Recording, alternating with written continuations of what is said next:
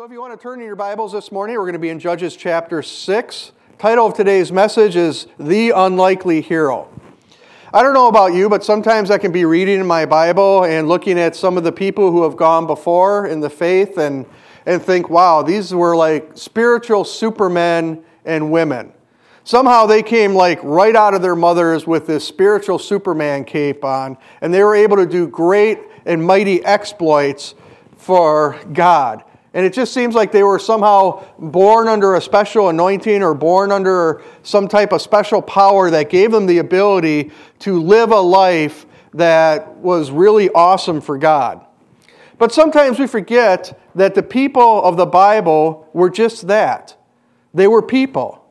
They were people that had their own dreams. They were people that had their own fears, people that had their own securities. And they were people that had personal failures and setbacks. Just about every single one of them had a major personal failure in their life. I mean, consider the following. Noah was a drunk. Abraham was too old. Isaac was a daydreamer. Jacob was a liar and a con man. Leah was ugly and cross-eyed. Joseph was abused. He was abandoned, falsely accused, and falsely imprisoned. Moses, the great leader of the Bible who wrote a lot of the Old Testament, had a stuttering problem. Gideon was afraid. Samson had long hair and was a womanizer. Rahab, who was in the genealogy of Jesus Christ, a great-great-great-great-great-grandma of his, was a prostitute. Jeremiah and Timothy were considered too young to be in the ministry. David was a violent man who had an affair and murdered the husband of the woman he had an affair with. And he's considered a man after God's own heart. Elijah was suicidal. Isaiah preached naked. Aren't you glad this morning we do not belong to the First Church of Isaiah? That would be very bad. Jonah ran from God. Naomi was a widow. Job went bankrupt. John the Baptist ate bugs. Imagine that potluck. Peter denied Christ. The disciples were so spiritual they fell asleep while praying. Martha worried about everything and Mary refused to help at the potluck. The Samaritan woman was divorced and more than once. Zacchaeus was too small. Paul was too religious. Timothy had an ulcer. And to top it all off, Lazarus was dead. That's quite a list, isn't it? If you were to put any of these people in front of a pastoral search committee, their resume would be in the trash before it even got to the committee, and if somehow it snuck through the secretary in the church, they'd be laughed out of the room as soon as they looked at their spiritual resume. And today, we're going to study the life of such a man. Gideon is unique in the heroes of our faith because he didn't start out as this super spiritual person like he's the only one in Israel that stayed faithful to God. He was called out of a life of very deep sin. He, along with all of Israel, had fallen into a pagan idolatrous worship situation. And what happened is the Israel fell. After Joshua and Caleb died, they fell into sin and the idolatry surrounded them and had taken up idol worship. And the condition of Israel was so bad during the time of the judges that this phrase keeps reoccurring throughout the biblical record of this time. That says, in those days, Israel had no king, and everyone did as they saw fit. Sounds kind of like today, doesn't it? And as a people, Israel found themselves in the time of Judges in this circular pattern regarding their spiritual life. They would start out with obedience to God. Everything would be fine. People would be worshiping the way that God told them that they had to worship and focusing on God alone. Then suddenly, compromise would come in and they would start to slide into a sinful condition. They would then become oppressed, or some nation would take them over or subjugate them somehow because of their sin. They would get so uncomfortable with this that they would cry out to God, and God would raise up a judge to drive out the oppressor and lead them in repentance and deliverance and revival for the life of that judge. And then when that judge died, that whole cycle started over again with the raising of another judge. And the title of judge here isn't the black-robed Judge Wapner, Judge Judy, a person sitting behind a bench, a lawyer that decides court cases. The word in the Hebrew really means a deliverer. And some of these men and women and one woman were deeply flawed, and Gideon was one of them. Remember, we talked about Gideon being afraid, Samson being a womanizer. Some of them had made big mistakes and were deeply flawed. Now, that is the backstory to the times that existed during the time that Gideon was called of God. We're going to look through his calling this morning and his life and learn from him and what made him a hero of the faith. Judges chapter 6, verse 1, we're going to look at the condition that led to his calling, becoming a judge. Again, the Israelites did evil in the eyes of the Lord. For 7 years, he gave them into the hands of the Midianites. Because the power of Midian was so oppressive, the Israelites prepared shelters for themselves in the mountains, in the clefts and caves and strongholds. Whenever the Israelites planted their crops, the Midianites, Amalekites, and other eastern peoples invaded the country. They camped out in the land and ruined the crops all the way to Gaza, and did not spare a living thing for Israel, neither sheep, nor cattle, nor donkeys. They came up with their livestock and their tents like a swarm of locusts. It was impossible to count the men and their camels. They invaded the land to ravage it. Midian so impoverished the Israelites that they cried out to the Lord for help. When the Israelites cried out to the Lord because of Midian, he sent them a prophet who said, "This is what the Lord, the God of Israel, says. I brought you up out of the land of Egypt, out of the land of slavery. I snatched you from the power of Egypt and from the hand of all your oppressors. I drove them out before you and gave you their land. I said to you, I am the Lord your God. Do not worship the God of the Amorites in whose land you live. But you have not listened to me." Father God, we thank you, Lord. We thank you for your word. We thank you for the examples contained in it, Father, especially dealing with how different people live their lives on mission before you. So, Father, I ask, Lord, as we look at the life of Gideon this morning, we can learn the lessons from his life. And we can see, Father, that even though we may be considered the least in the kingdom of heaven, we are still special in your eyes and still can be used no matter what has happened, no matter what has been done in our lives, that we can still be used by you. That the potter can remake any clay that this world has tried to shatter. Father God, we thank you for this, and we ask this in Jesus' name. Amen.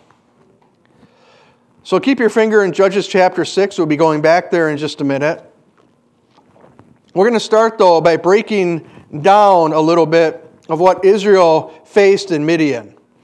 Now, the Midianites in Gideon's time were not a nation as you think of a nation. There was not a defined border or a kingdom set up or anything like that. They were pretty much a nomadic people living in tents with different groups of them living in different spots. You remember that Moses found sanctuary among them in the southeast portion of the Sinai Peninsula, that Jethro, Moses' father-in-law, was a priest of Midian. However, during the time of the judges, many of their scattered tribes were the Old Testament version of land pirates. They would let others do the sowing and planting, let others do the harvesting of crops, and they would wait until they actually started to prepare the harvest for storage, and then suddenly come in and raid and take it all. Those of us with Norwegian heritage know that our ancestors in Norway, called the Vikings, and not the football team over there, did the same exact thing to Scandinavia, Greenland, Iceland, and different parts of England. The Vikings did the same kind of thing. So these are like the modern-day Vikings. Now, Midian did this with the livestock. They did this with the tools. They did this with the properties. And even the children, the young women and the boys, they would steal them from the families. Several times a year, they just descended on the northern tribes of Israel and just took whatever they wanted. And not only that, but periodically, they would have bands of people just wandering through houses, taking stuff on whatever whim they had, and if they found weapons, they would kill the people for trying to raise up some type of force against them. For them, this was a perfect situation. They really don't have to do any work. They just get to go steal the work of other people. So that's the oppression that Israel faced for turning their back on God. God's hand of protection was gone on those northern tribes, and his favor was completely absent. The Midianites here are a picture of what sin does to every single person that gives into it. They are an object lesson for us to see what happens when God's hand of favor is removed from your life. What it says is that you will suffer the oppression of an enemy. You will be vulnerable to his attacks, and God's favor will not be with you. And that's what we learn when we study situations like what exist here in the time of the judges. Another thing that we learned is that God will allow oppression to worsen until you repent. He does this because he loves you, not because he gets some type of pleasure from disciplining you. He does it because he loves you, because he understands the destructive nature of sin. He understands that if you continue in your sin, it could potentially separate you from being with him in eternity.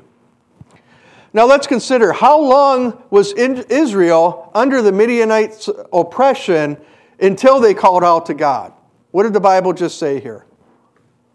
Did the Midianites show up one day and they called out to God immediately? No. 7 years. It took them 7 years of oppression to finally be humbled, to call out to God. Maybe the early days weren't so bad. God generally does things in stages. Maybe Midian the first year just asked for 10%. They came to some of the leaders in Israel and said, you know what? We're really well-trained warriors. We're sitting, surrounding you on your borders. We're protecting you and serving as a buffer from other people who would try to attack you. I'll tell you what, in exchange for this protection, why don't you just give us 10% of your crops?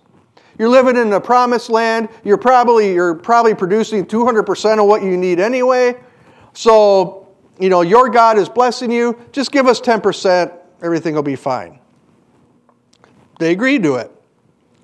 Then the next year they came back and said, you know what? All this protection this year, it's going to cost you 20%. I would imagine that a few people said, oh, that kind of hurts, but we can afford it, I guess. I mean, we're still prospering. It's okay. Next year, 40%. Maybe some of the livestock too. Now maybe a person or two stands up and says, look, I don't know who you guys think you are. You guys ain't doing anything special. All you do is are out there living on a border. And they were probably killed immediately. And that's when the oppression really started. Next year, 50%. And now they're raiding houses. Make sure there's not any weapons for them to fight back. The next year, 75%. Take your weapons, your livestock, and let's add your young daughters and sons. We need some sacrifices for our gods. The next year, they just take everything. And now they have roaming patrols looking for any sign of uprising. And this is when the brutal oppression sets in for Israel. That's why it took them 7 years probably. If any of you have been involved in a deep, addictive level sin, this kind of sounds familiar to you, doesn't it? You see, sin always starts out not so bad. It only takes 10% of my time, 10% of my money, maybe, only 5% or anything. And you know what? It's actually kind of cool. It's actually kind of pleasurable. Fills that gap within me that I don't want to release to God yet. It's exciting. I mean, when you were a kid and you're sitting out back and, you stole one of your parents' cigarettes and you're trying it for the first time, it's kind of exciting. You're doing something that's forbidden, something that's really cool and makes you look cool and everything. You have that sense of feeling alive and excited about doing something new. And that's because our fleshly side loves pampering, and it rewards you with that sense of pleasure. But if you leave it go, it starts taking more of your time. The amount of energy you have to give to it and to keep that excitement up gets more and more. That's when sin starts to hurt a little. Then your mind starts to get twisted into protecting the thing that, instead of bringing you pleasure anymore, is bringing you nothing but misery and guilt and pain. And part of you wishes it would just go away. But now it's got you. You're so twisted up in the lies you've had to tell yourself and other people, that false front that you've shown everybody, and the covering up that sin, that you just long for freedom. But now it's going to require something even more dear to you to give up, and that's your pride. And that's where we start to look at the life of Gideon, and we see this truth in his life.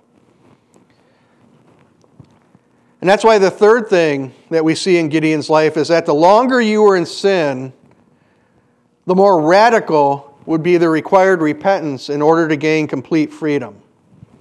Keep in mind that during this time, Gideon is involved in this same exact idol worship that everyone else is. In fact, his father, whose land he is living on, has the largest altar to Baal and Asherah in the area. So his father's like running the whole idolatrous thing. He is deeply involved in this himself. And you might think, well, that's just worshiping a dumb idol. What possible harm could be of that, outside that you're not just worshiping God?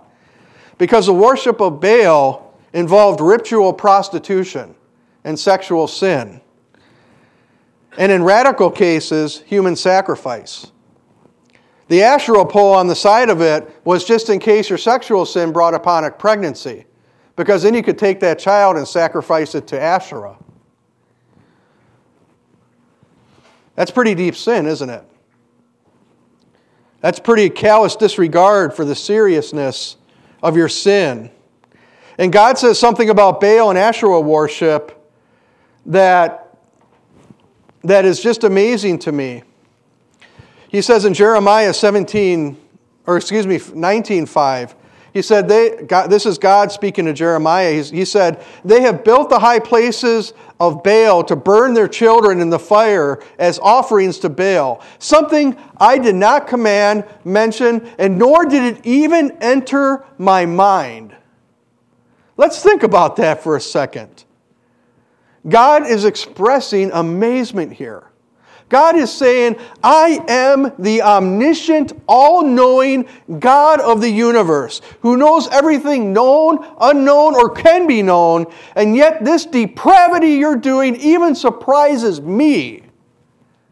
And that is the sin that Gideon and his family is involved in. And that is why God called Gideon to make such a public statement. And we read in Judges chapter 6:25, what God requires of Gideon here. That same night the Lord said to him, take a second bull from your father's herd, one that is 7 years old. Tear down your father's altar to Baal and cut down the Asherah pole beside it. And then build a proper kind of altar to the Lord your God on top of this height. Use the wood of the Asherah pole that you cut down and offer the second bull as a burnt offering. How many people know that was probably a pretty radical act in that time? The 21st century equivalent was, let's just make believe on the outside of town here, there is a very popular casino with adult entertainment. Let's just say it's huge. Biggest casino in Wisconsin. People come from all over the place to go to this casino. This casino just employs hundreds of the people of Whitehall. And the people that it doesn't directly employ go there every Friday night to enjoy the buffet and to gamble and enjoy the adult entertainment. And then one day, early on a Saturday morning, we hear the fire alarm go off. Sirens wailing, fire department goes and rushes to the scene and finds the casino just pretty much burnt right to the ground. And in its place, there's two burned members forming a cross that somebody had nailed together and stuck up. An investigation happens, and they find out that the son of the casino owner burnt the place to the ground and put up that cross as a testament to God. How much controversy do you think that would cause around here? That's not something that's going to go unnoticed, is it? You throw sin right in their face, and there's going to be a violent reaction. And that's what happened to Gideon. But that is what was required of him, to make that kind of radical departure from the very thing that was keeping him and the rest of Israel under this oppression of Midian. So what's the takeaway for us today? The longer that you allow yourself to remain in sin, especially if God is dealing with you on it, the deeper you go into it, I'm telling you that the more radical steps you're going to have to take to be rid of it. There's way too much easy grace in the church today. You think we say a quick prayer and everything's going to be fine, but then Sunday night you're right back into it again. That happens over and over and over again. And I've been there. I've been there in my own life. And I know that repentance without repentance, there is no grace. In other words, if you say, I repent, but you don't actually turn from it and erase any different way or any way of returning to that sin, there is no grace, there is no forgiveness, and most importantly, there's no freedom from that oppression you're under. Jesus put it like this. He said, this is the verdict. Light has come into the world, but men love darkness instead of the light because their deeds were evil.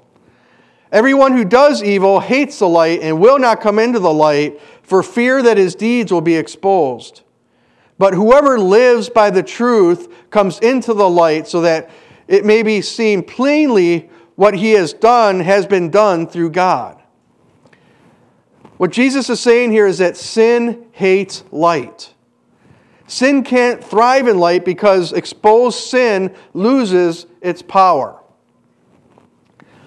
I was once in a revival meeting where the church leaders got together before the service to pray. We had flown in an evangelist who was fairly well known at the time, and he had come to the church, and I walked in that night, and I think it was the third night of the service, Tuesday night, and the evangelist was just at the altar, just weeping, crying out to God. And I was just like, wow, usually this guy is really put together, and now he's just kind of this, blubbering mess down there. And I was kind of, trying to, what's wrong with this guy? What's God moving on him to do tonight? And I was fairly new in the Lord, very new in the ministry. I was just decided to enter into the ministry, and this evangelist guy stood up, and he asked us if he could bring the pastors of the church into a private room and talk to us. And so we left the initial prayer meeting, we walked in there. He confessed to us that several weeks prior, he had been on the road steady for weeks, hadn't been home. He was doing meeting after meeting after meeting after meeting. He'd be done with one meeting, getting on a plane, flying somewhere, and doing another meeting that night. And he just kept going and going and going. And he had so overbooked himself that his prayer time and Bible study, he just didn't have time for it. Not even on the plane. It was the only place he could really sleep. He flew into a larger city for his next revival meeting, and he went into his hotel room and he turned the TV on just to catch the news. Unfortunately, the person who had the room before him had rented out the porn channel for 24 hours, and the management didn't reset the TV like they were supposed to. And so as soon as he turns the TV on, X-rated videos are showing. And he's told us instead of turning it off immediately and calling the management to rip the TV out of the room, he ended up just sitting there and watching it for a long time. And the next morning when he was getting ready to go to his next meeting, he had this overwhelming conviction come upon him. Rightfully so. And he went to the church that he was supposed to speak at an hour ahead of time and spent an hour on the altar repenting of his actions. He still did his church meetings, the Spirit moved in power, but he himself felt empty inside. God seemed distant. He felt the Lord tell him that he needed to confess it publicly to somebody or a group of people. And he said, well, God, don't you know who I am in my denomination? I mean, if I confess this, people will think less of me. If I confess this, it could ruin my ministry. If I confess this, he could even pull my ministry credentials. But this empty, and he refused. He refused to do what God was telling him to do. And he just kept fighting God, and this emptiness grew inside him until he actually couldn't hear God's voice anymore. leading him to today where he finally broke before God and he confessed it to us. And you know what I have to tell you this morning? Bar none, that was the most powerful spiritual meeting I had ever been in. The power of God fell in that meeting. We didn't even think about leaving until 2 in the morning. I remember at the time our pastor was very suit and tie, and that's the way that pastors should dress and everything. And I remember being toward the front of the church and the power of God being so heavy in that room. It's going to sound silly, but I took my coat off and put it over my head because the glory of God was that strong. I just felt almost like I had to hide from it. People publicly confessed sin. Leaders in our church, leaders from other churches, stood up at a microphone that was set up to publicly confess sin they'd been hiding for years. And as I said, the church didn't close up until well after 2 a.m. on a work night. And there were still people there in the morning, just seeking God. All because there was obedience in that leader. Was sin deeply embedded in this man? No. It was a one-time thing. Did he turn himself over to it? Again, he immediately sought God in repentance. But because of his position in the kingdom of God and the manner in which the Holy Spirit moved through him, he was required to have a greater act of repentance and humbling of self for him to be truly set free. That's why James, Jesus' little brother, says, not so many of you should aspire to be a teacher, because as teachers occur the stricter judgment. And many times we take that truth to mean a stricter judgment before God, and that would be a correct interpretation of the Scripture. However, it also means a higher level of immediate accountability before God. And because of his position, because of how God used him and moved through him, he incurred that stricter judgment because God would not allow that seed of Satan that Satan ambushed him with, and that's what it was an ambush of Satan, to gain any root in his life. God would not allow that. And that is an act of love. That is an act of love. Gideon starts to walk in obedience to God to deliver Israel from Midian. But there is one more thing in his life that we have to consider, is that it will take a while to rebuild your spiritual house when you have come out of that kind of sin. When you have allowed things that don't please God to exist for too long in your life, that healing process could take a little while. When God does that kind of surgery on you and the cancer of that sin may be removed, but it's going to be a while before you completely feel whole again. And that's where Gideon is here. He's made his public declaration and that cancer is gone. But his spirituality still needs some work, and we see that in Judges 6. God calls Gideon, he obeys, but there's still a lot of doubt in Gideon about God's plan. Judges 6:36 says that Gideon said to God, if you will save Israel by my hand as you have promised, look, I will place a wool fleece on the threshing floor. If there is dew only on the fleece and the ground is dry, then I will know that you will save Israel by my hand as you have said. And that is what happened. Gideon rose early the next day. He squeezed the fleece and run out the dew, a bowl full of water. Then Gideon said to God, do not be angry with me. Let me make just one more request. Allow me one more test with the fleece. This time let the fleece be dry and the ground be covered with dew. That night God did so. Not only was the fleece dry, but all the ground was covered with dew. You see, even though Gideon is forgiven here and restored to God's favor and about to be used in a mighty way, it's going to take a little while for that house to be rebuilt in his spirit, that house of faith. You see, at first in the fleece is that he still doesn't trust God totally, and his spiritual house is still pretty much just framework that God is going to have to build on a little.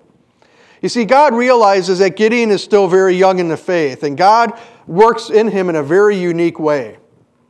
In Judges chapter 7, there's a very cool historical account of Israel's deliverance from Midian. God tells Gideon, assemble the warriors of the tribes immediately surrounding him. and 32,000 men answer the call. Keep in mind, though, these are 32,000 men who have been beaten up for 7 years. They're going to be against 140,000 well-trained warriors. They're outnumbered 4-1. God tells Gideon, you know what? We need to get rid of some of these guys. Tell everyone who shakes in fear to leave. That's in accordance with Deuteronomy 20, verse 8. Imagine Gideon's reaction. God, we're already outnumbered 4-1. I've made a battle plan that might work for this, and I can't really see sending away anybody who shakes with fear. We can still use them somewhere. And, okay, I'll do it. We'll probably only lose a few because nobody's going to want to admit in front of another guy that he's scared, right? I mean, us men, I'm brave. I'm not going to admit that. Well, what happens is 2/3 of his men leave. He now has 10,000 men. He's outnumbered 14-1 now. God looks around and says, Gideon, you still have too many people here. Let's cut them down a little further. So God gives them instructions. Take them down to the creek. Watch them how do they drink water out of the river. Some will stick their whole face in the water, and some will kneel down and cup the water in their hands. And I've heard dozens of interpretations of how and why God selected these people. I've heard that some people, the guys who knelt down and cupped the water, they're the alert ones. They're the ones that are looking for at the hills and getting and ready for the attack of the enemy. Or I've heard that the ones who kneel, they're in a position of prayer, and that's why God chose those kind of people. Or, the ones that stuck their face in the water, they're the ones that are drinking like dogs, and dogs are unclean animals, and that's why God made that decision. I've heard all of these. And that God was selecting the 300 best warriors to fight his battle for him. All these might be legitimate reasons why God chooses whom he chooses. I recently heard a more interesting interpretation on the way home from work a few months ago. These 300 men were not the Spartans of Thermopylae. They were not the one that the movie 300 was made of, okay? These were not the huge, buff, warrior Spartan guys. They're not the elite of the elite. They're not the Navy SEALs. They're not the Army Rangers. They're not the Delta Force, all rolled up into one. I think that the men who cupped their hands were probably the old fat guys. Follow me around with this. Think about this. Us guys who have a little bit of a belly, we get the early arthritis in our knees. Kneeling down is kind of hard for us, We can't get that close to the water to stick our face in it. That's about as far as we're going to get. We're probably not going to be the ones that go and fight the main battle. We're going to be the ones that say, okay, if there's a wounded person, you can drag them off the field. Or, if, you guys go guard the supplies. You guys stay in the back. And let the young, fit guys go and fight the battle. And God said, Gideon, these are the ones you're going to defeat Midian with. And I imagine Gideon's response, God, we are now outnumbered 467-1. That means that each one of these men have to kill 467 people. They have to fight 467 people. And my army all qualifies for AARP. And they're on disability, God. They probably were at Special Touch Camp last year. I mean, they're just not the people that we need. And what God tells him is that, Gideon, if it's just you and me on this field today, that army is still outnumbered. God reinforces this by showing something to Gideon. While Gideon has been sweating and watching his army run away, God has been behind the scenes in the spiritual realm, giving dreams to the Midianites of their eventual defeat. And God allows Gideon to sneak down into the enemy's camp and overhear them talking about the dreams that they're having. And in the dream, one of them dreamed that a loaf of barley bread rolls down into the camp and wipes out Midian. And the friend of the dreamer said, that barley loaf is Gideon. We're doomed. He's going to defeat us. Now keep in mind what they're saying is a barley loaf. Sometimes the imagery here escapes us. This is like saying a moldy, stiff piece of rotten feed from the backside of the barn is going to roll down the hill and kill us. You see, these people knew who Gideon was. They worshipped at that altar that his father had. They knew that Gideon was this worthless thing, but they knew this worthless thing had God behind him. You see, Gideon apart from God was useless. Gideon with God was unstoppable. And God uses those foolish things of the world to shame the wise. And God will use the things of this world, the things that everybody thinks is useless, and He used what everybody thought was useless to gain one of the most spectacular victories in biblical history. Gideon was saved. Gideon was forgiven. Gideon was to be used by God. But God had to restore that correct vision of who He was in Gideon's heart and soul. God took all those years that sin had clouded Gideon's vision. Because that's what sin does to you, is it distorts your view of God. But God built Gideon's vision back to what it should be. And that vision is, God is great. Amen. We are not. God is on a throne. He is the king. And we are not. God is God. And we are not. And nothing is impossible for those who trust in Him. You see, that is what made Gideon a hero of the faith. Everything Gideon did, from the time that he surrendered his heart to Jesus, to the time that he led the nation to defeat Midian, made him look like an idiot, made him look like a complete fool for God.